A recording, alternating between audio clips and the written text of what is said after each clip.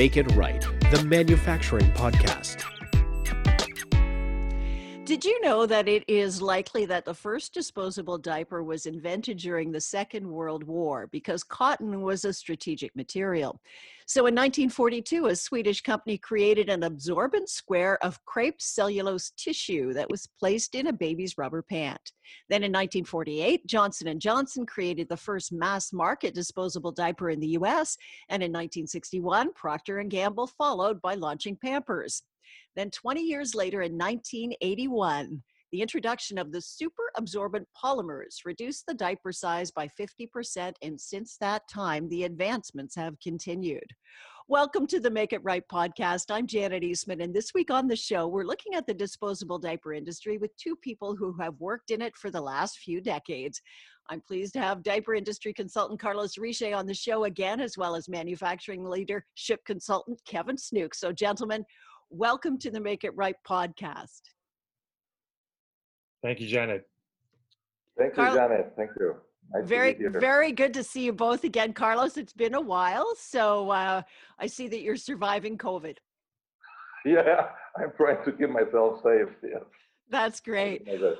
I love talking to you about the diaper industry because I always learn so much about something that to me has just always been there. So this industry has constantly been changing. Tell me some of the real key highlights that you have seen over your career, which spans some 30 plus years. Well, yeah. I've seen a lot in the last 36 years or so. I started in 1984, and you did mention a few of them, which were actually the critical ones, like during the 80s, the use of the super absorbent. Then we had leg cups, which were helping to avoid leakage to the legs, the use of waist elastic, the introduction of pants, of course, also during the 90s. Then, I don't know if you remember, we have the super high compressed diapers that were impossible to get out from the bag. You have to destroy the bag. And then it was replaced with the thinner, less compressed bags. The change on you remember the claims printed all over the box, the bag. You couldn't read. I mean, so many things happening. Okay, today now we see minimalistic bags with only having the name of the brand and nothing else. There's no claims, no descriptions. So yes, a lot of things have happened, but they're very interesting changes. So, like I was talking that there was Johnson & Johnson had their first disposable diaper, then along came Pampers. How many diaper makers are there now in this industry? Oops, hundreds. And you go into specific countries like in China, you may have 400 diaper manufacturers. I mean, some of them really small. It's crazy. It's a lot. And at the same time, we're having now other places where you see consolidation. So it's interesting. Mm-hmm. So when we talk about all these changes to the actual diaper and the packaging and whatever, how has that whole manufacturing process changed to make these things? Well, they have evolved a lot. Okay, we have to keep up with with demands of consumers, okay, which are constantly changing. And in order to do that, we have to adapt the technology and the machinery. So it used to be simple to manage a diaper factory. Okay, we have, the machine with a shaft, with some pulleys. Now we have, digital machines with servo drives, with a lot of complexity. So the leader has to be also aware about the requirements of the people in charge of this technology. So we have now the need for experts in every field, in electronics, okay, as well as in marketing, and with the new tools to understand what the people really need and how to deliver products that will be accepted by the market. So, Kevin, you work with manufacturing leaders in the diaper industry. You've seen some of these challenges over your career. I mean, how have those challenges elevated your job to be even more difficult? I think the main thing for me is that the frontline workers have had to change their skill set.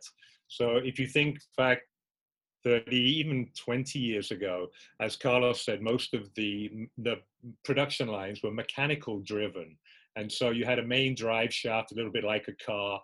And from that main drive shaft, you had these pulleys and belts, and then you would have the basic diaper, and you'd have the gluing system. So each of the different materials was glued together. And you needed really good mechanical people. And then over the past 20 years, that's changed almost entirely now to electronic systems and ultrasonic welding and things like that. And all of that is electronics driven. And so what we've seen is that the technicians that are running the production lines have had to upskill continuously. And so there's not only has the manufacturing technology changed and the raw materials have changed, but the skill set that's required to run those lines and to manage the factories has had to change as well. Carlos, you're back there nodding and smiling as you think back, I think, to your past and how it has evolved.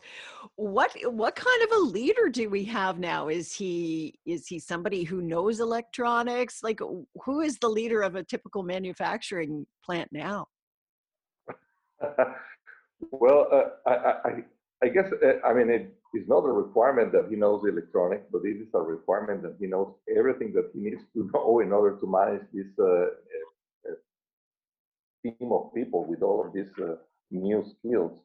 Okay, and so it's just not an issue of being clever, but also to be able to bring into the operation the best people with the best know-how to be able to handle all those things.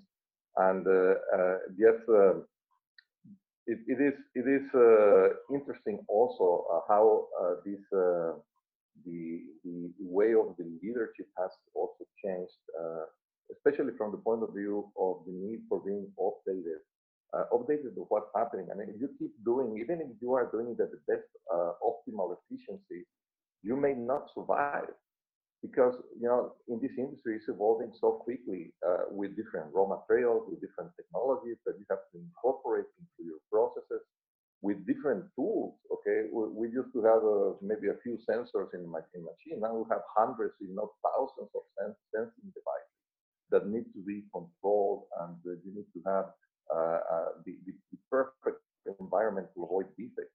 Today, people are very demanding in terms of something. I mean, if they buy a bag of diapers, they expect all of them to work fine and not to find a defect here or there. Okay? So you need a mentality where you are working in an environment with zero defects, and you cannot do it just by will. You have to do it with tools. I'm talking about hardware and software that will be able to do that in real time at the amazing speeds that the machine runs, which now is over 1,000 diapers per minute. Okay, and some machines running even faster. So it's amazing. You cannot rely on your eyes anymore. It's impossible to see a diaper in a diaper machine that is moving at that speed. This is a highly competitive industry too, right? And you're talking about having the ability to attract the people that you need in order to run your operation properly. Carlos, talk to me about, how hard it is to find the right people on a team so that your factory can work properly. Well, we have some tools that we didn't have before. Okay, before we used to rely only on, let's say, the recruiting from experts that will be able to find this type of profiles, specific profiles for the people. Now we have LinkedIn, okay, and with LinkedIn we have hubs where there are thousands of diaper people, gathered together, where you can, place an ad, or here we have a vacancy with these needs, with these job requirements. So it's getting probably easier than before to find these specific skills that are needed for the diaper lines. So yeah, I think they need to use these tools whenever available. And also, I guess there are also another possibility, which is having the expertise at a much higher level. Okay, what I'm saying about a true expertise that can be hired temporarily, not necessarily full time, like the kind of jobs that Kevin is doing or myself when we are offering our services as a consultant, and we also have another capability, which is comparing with other places of the world and give you a benchmark of best practices. So you know where you stand against other factories all over the world, okay? And maybe where are your weaknesses and your strengths and what needs to be done. Are you finding that people are willing to bring in that third party person, Carlos? Yes, some of them. In fact, the most successful factories are the ones that are being more open. There is a strange thing happening here also in this industry. There's still a group of people that believe that their machines are so unique or so that there's a need to protect them, so they don't allow anyone to get into the factory. Like they build these tall walls, okay, and they say this is what makes me successful. And in fact, closing yourself out is what makes you die, because the industry is really evolving quickly, and having an open mind and bringing the best that you can find out there is really the best alternative. And I unless they say you are a huge factory with tens of thousands of people, like the big multinational companies that maybe have all of the diversity they need within their own structure, or medium-sized companies that do not have this level of resources, the best practice is to be open-minded and find the skills you need from outside and then incorporate them inside. I'm not saying about creating dependencies, but learning from the best and then applying that learning internally, so you don't really need to have this type of dependency. Kevin, I think that you probably have some comments that you'd like to add in there. Yeah, well, Carlos is right on the money. It's there are very few secrets, and whilst we're both very careful with people's confidential information, because that is critical, there's certain things that are confidential or they're your IP that you need to be managing carefully. But at the moment, a high-speed diaper line is a high-speed diaper line, and whichever one of the big manufacturers you buy that diaper line from, they've all got very similar servo drives, they've all got very similar operating systems, and so basically the line is a production line. The people that are really succeeding are the ones who are saying, how do I find out the best practices around the world? How do I learn how to run this in the most skilled way and get it right first time? And how do we get consistency coming out of here? Because it's really consistency that your quality department wants, that your finance department wants, that that certainly your shipping and logistics teams and your sales team want. So it's about understanding this generic, if you like, equipment. How do I run that in the most efficient way so that I can be a better supplier to my customers? I like to point out, I totally agree. And this thing about consistency, it's interesting because when you look at a bag of diapers, let's say you buy a bag with 40 diapers, the consumer perception regarding the quality of the bag of diapers is always based on the worst diaper inside of the bag. You see, whenever you have a good diaper, you say, hey, it works. Yeah, it's supposed to work. It's supposed to be fine. But when you encounter a diaper that is not working as it's supposed to, then immediately you have the impression, wow, this is really a bad quality. Even if 39 out of the 40 diapers were absolutely okay, people don't forget. They say, so it means that unless you have a stable quality in terms of what quality is supposed to be also defined based on the requirements of where you want and what kind of product you want to make. But what I'm saying, if you have a great product only 90% of the time and 10% is bad, you have bad products everywhere. So it's always like that. The qualification for from the point of view of consumers is based on the worst diaper you made inside that bag. So that means the worst diaper inside of the bag has to be a great diaper. And for that, you need stability and you need process control. You need to be absolutely certain that there's no defect that you are not sending defects into the market. Wow. And when Carlos was mentioning around the diapers coming off the production lines at 1,000 a minute, it's hard to understand how fast that is, but it's incredibly fast. And so we have vision systems, you know, that have cameras that are automatically looking at every diaper and then showing it up on, and automatic controls of whether these parts are put in the right place, whether there's any defects. But those systems only work as well as the people that are setting up the system. And so that's where you have to really be skilling up your teams to be able to run that equipment in the most effective way. And you know, I was in a different industry. I was running on a business where a piece of equipment had been bought from Japan and brought into Thailand and was running. And I went out onto the production floor and I was asking people, what does this button do? And they were like, oh, we don't know. I was like, well, what does this part do? They're like, no, we don't know. And I went back and I talked to the CEO and I said, what's going on here? And he said, well, we had a Japanese operating team bring in the Japanese equipment, translate to the Thai people through English, and it was just all very hard. So basically they dumped the equipment and they went back to Japan, and the Thai people operated it the way they ran the old piece of equipment. So even though you've got this new equipment with fantastic control systems, people were not using it.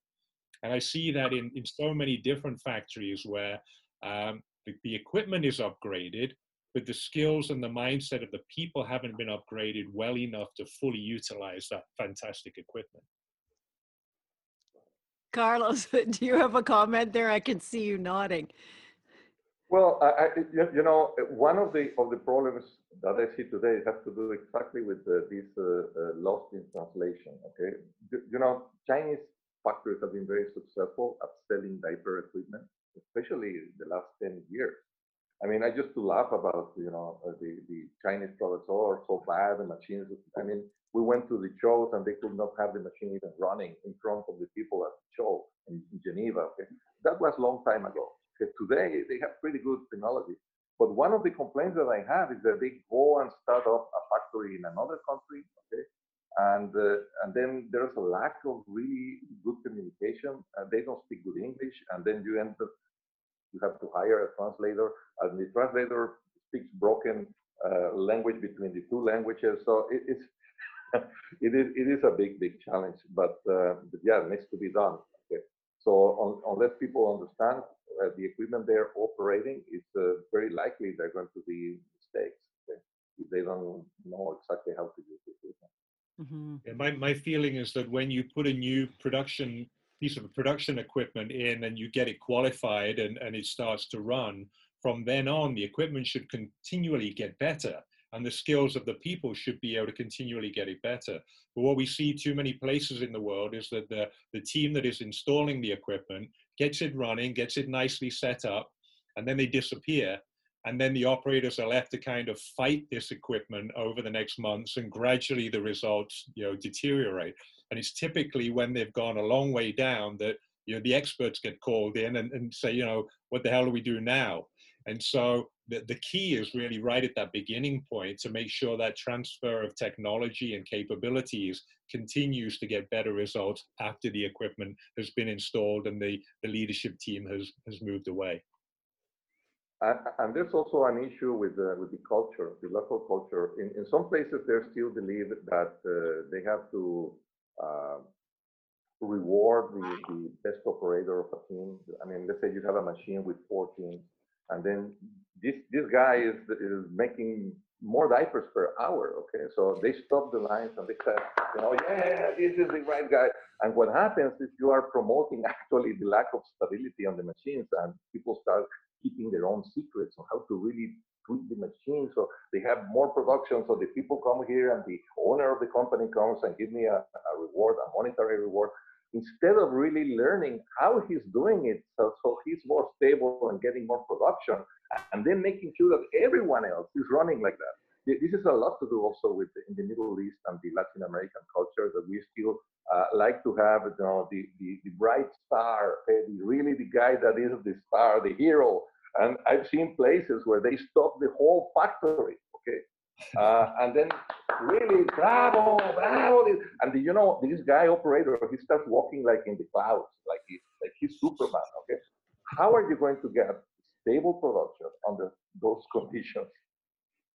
Yeah, No way. it's rewarding the firefighter, isn't it? And so, you know, the guy who comes in and puts the fires out, you're rewarding him rather than the person that's preventing the fires. And we've found out that, you know, from great statistics, that the way you get the very best results is by getting consistency. And so rather than these ups and downs and then a very long run and then ups and downs and a very long run, you've got to have consistent runs. And that's when your quality, your safety, your output are all protected. So, how do you guys change the mindset of the leadership team in those countries that are rewarding that one guy who's getting the big hand clap that he's doing so great? How do you change that leader's mindset to say you can't reward just the one guy, you got to reward the team so that everybody is pushing in the same direction and getting that result? Money is a great tool. When you show them how you can improve the economics of the factory, improve your margins, and reduce the complaints, makes a lot of sense. So you start making the leaders out of that. Mm-hmm. Exactly. And the way for us is always you start off with a pilot project. So it's difficult to say, well, look, you're going to go in and fix your whole factory because that takes a huge leap of faith. But if you can say, well, look, let's take one line to start with, and let's show you how running it in a different way with a different operating strategy and having your frontline employees using the data in a different way, all of a sudden you can show that even after a couple of months, you're starting to get significantly better results. That builds up the capability of that first lead team, and then that allows them to have the confidence and the results behind it to say, okay, yeah, let's roll this out for the rest of the factory step by step. And it's a good blend between the skills and the people, the training, and also the technology. Because I've seen, you know, there's things you cannot see just from your naked eye, even with the automatic vision system. The automatic vision system looks at what is outside, okay? But it cannot see what happens inside when you cannot see it optically. So, but there are tools that you can implement. And for example, you want to know the superabsorbent is well blended and is not concentrated into hard spot. We call them hard spot. Well, there's equipment for that can look what's happening inside of the diaper and making sure that there is a good blending, a homogeneous blending, and avoiding these kind of defects that are impossible to see, even with cameras and with the best automatic inspection system out there. So you have to be looking also at the best tools that we install, and then use the information from the tools, as Kevin was saying, and then improve your process control with methodology, protocols, with better practices. Well, you mentioned sorry, Kevin, I interrupted you. Did you want to add something there? I was just going to ask Carlos for his perspective on types of factories and business, because you mentioned the multinationals before, and then we have kind of the regional players, and then we have some that are big family type companies. Do you see a difference in the behaviors or the management techniques of people from, let's say, the regional companies to the more family-owned businesses? Yes, I see a little, well, some, not little actually, some differences between the way how they behave, especially the way how they handle the local culture. There's very successful small companies. Let's not think that only the multinationals can survive. In fact, I've seen the most creative solutions made by the smaller, diaper factories, even those that are family owned. And they are the ones that are taking sometimes the risks and implementing things. And you see today that some of these, the products made by these smaller companies are making such a noise that bigger multinational companies are starting to follow them or clone them, especially in very specific market niches, not all of them. But on some of them, yes, they are taking the next step in regards maybe with more sustainable solutions or using different types of raw materials which are not being used by the multinationals at this stage, or they're just starting to use them, but not at the scale where some of these other smaller factories are doing. But yes, and the other thing has to do also with the way how they handle the budgets, or the way how they perceive their own themselves. I think this is one of the biggest problems with the smaller companies, especially those that are closing themselves. They are never aware how good they really are unless they are comparing with the outside world. And I've seen some factories not long ago. I was dealing with one in the Middle East. They were running an efficiency so low that when you compare the runtime efficiency with the conversion efficiency and the speed efficiency, together multiplying the three, we get what we call the global efficiency. I mean, the really representative global efficiency, they were running less than 40% global efficiency. I don't know how you can survive other than good hopes that maybe in the future it's going to get better, and that doesn't last long. Wow. Yeah, it's the agility of those smaller companies, right? They're more willing to take some risks, try some new things, and whereas the global companies, I think they're always having to be a little bit more careful and make sure that they've got a solution that can roll out for every country. What issues do you both see that are really challenging leadership right now? I mean, we have the COVID situation, but beyond that, or maybe even including that, what are some of the really big leadership challenges that people in the diaper industry are facing right now? Well, one of them we are looking at right now is with the baby diaper industry. Okay, unless you're willing to find other markets, I think it's going to be tough. With the pandemic, people have been losing their jobs, or they are more concerned about the future, and especially younger couples with millennials are deciding not to have babies. So we're going to be looking at lowest birth rate in the history of humankind, to make it more urgently or more critical. From that sense, it means that 2020 and 2021 are going to be really very bad years for baby diapers. We've been also very lucky because of the inverted pyramid of population growth, and in some other places, adult diapers are going to become the saviors in the sense that you don't require a lot of growth with baby diapers, with the adult diapers to compensate the reduction of sales of baby diapers, just because of the size of them. Okay, and so in terms of the total consumption of raw materials, one adult diaper maybe is the same like 3 or 3.5 baby diapers. Okay, so but we have to be aware that's going to be a great challenge, because if you were struggling right now or last year, and you are not aware of what's going to happen with sales, and I'm not talking just about developed countries, but basically everywhere, where you had a country where it was growing with 1 or 2 percentage growth per year, now it's going to go down maybe to 0.5 point or 1 percentage point less. And those countries that were actually break even, they're going to be with negative growth.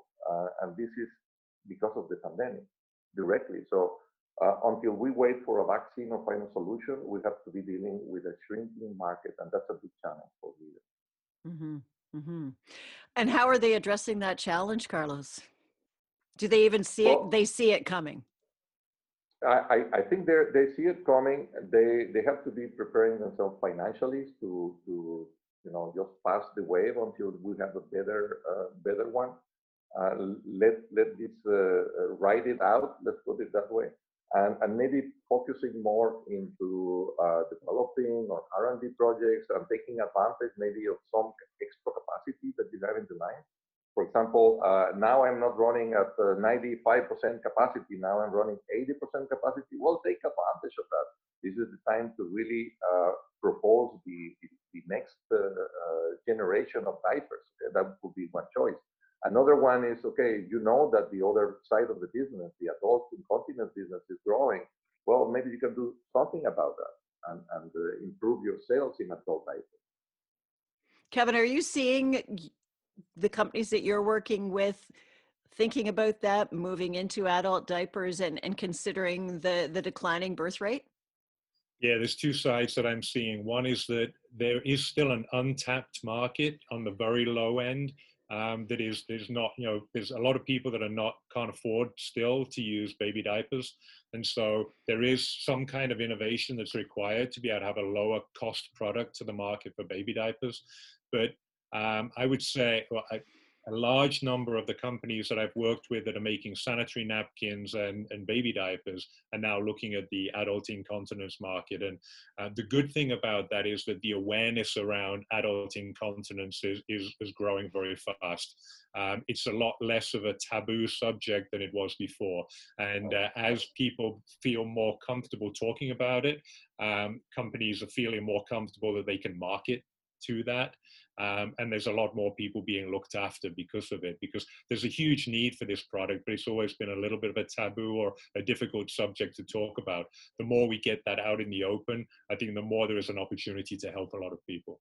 Mm-hmm. I'm just keeping an eye on the clock here, but I wanted to ask you a couple of final questions. And Carlos, I'd really like some key takeaways from you at this point in time. We're living in a kind of a different situation. You've sort of laid out some of the challenges that are out there. What are some key takeaways that you have for diaper industry leaders right now? Well, if you look at what's happening with the environment because of COVID, we have a more cleaner air, we have less pollution, and I think people are going to be demanding that for the future. So I think these alternatives for post-consumer, the handling of the diapers after they're being used, this is very important to deal with it. And either we go in the direction of diaper recycling, like some of the big multinationals have been proposing, with Unicharm, Procter & Gamble especially, and or industrial composting, which will be, and I think we did talk about that in a previous chat. Yes, we did. And now I am proposing another alternative, which I think will probably be better, which is a hybrid between diaper recycling for some components and industrial composting for another. So we have aerobic composting for the internal parts of the diaper, where we can incorporate, the pole, the super absorbent, and maybe the paper. And then in another completely different process, we have the plastics, where we are dealing with recycling them, the synthetic material. But we need to do something fast and quickly, or consumers are going to demand it, or if we don't provide a solution, they may end up shifting to the old ways. And we don't want to go into using cloth diapers, which are terrible from the point of view of comfort for the user. And it only takes for someone to wear a cloth diaper to realize how bad they are if you are using them on yourself. As I challenged people back then when I talked with you about this topic. Okay, Kevin, just a quick final key thought from you. Yeah, for me, I always go back to the frontline employees. And so I think the more we can upskill our frontline employees to make the diapers in the most effective way with the lowest scrap levels, that's critical from an efficiency of a manufacturing point of view. And as we get the manufacturing more efficient, there's less waste anyway. So for me, it's how do we make sure that our leaders understand the complexity of running these diaper operations and spend the right amount of time building the capability of the people. Okay. That's all the time we have right now. Carlos, always a pleasure to talk to you, and you always bring some great insights. And it was great to have Kevin on the call too, so we could really get both sides of the industry and have a really good chat about it. So thank you so much for your time. Thank you. Thank you for the invitation. You're welcome. Carlos Riche is a diaper industry consultant. He's also the founder of the Disposable Diaper Network. And Kevin Snook is a manufacturing leadership consultant, and he's the author of the best-selling book, Make It Right, 5 Steps to Align Your Manufacturing Business from the Front Line to the Bottom Line. You can find it on Amazon. And that's our show this week. Please check out our Twitter and LinkedIn feeds. You can find them on our podcast page. And you can also share and subscribe to the podcast through iTunes, Google Play, Stitcher, Spotify, and we're on YouTube, where you'll be able to see this video. That is the Make It Right podcast. I'm Janet Eastman. Thanks for joining us.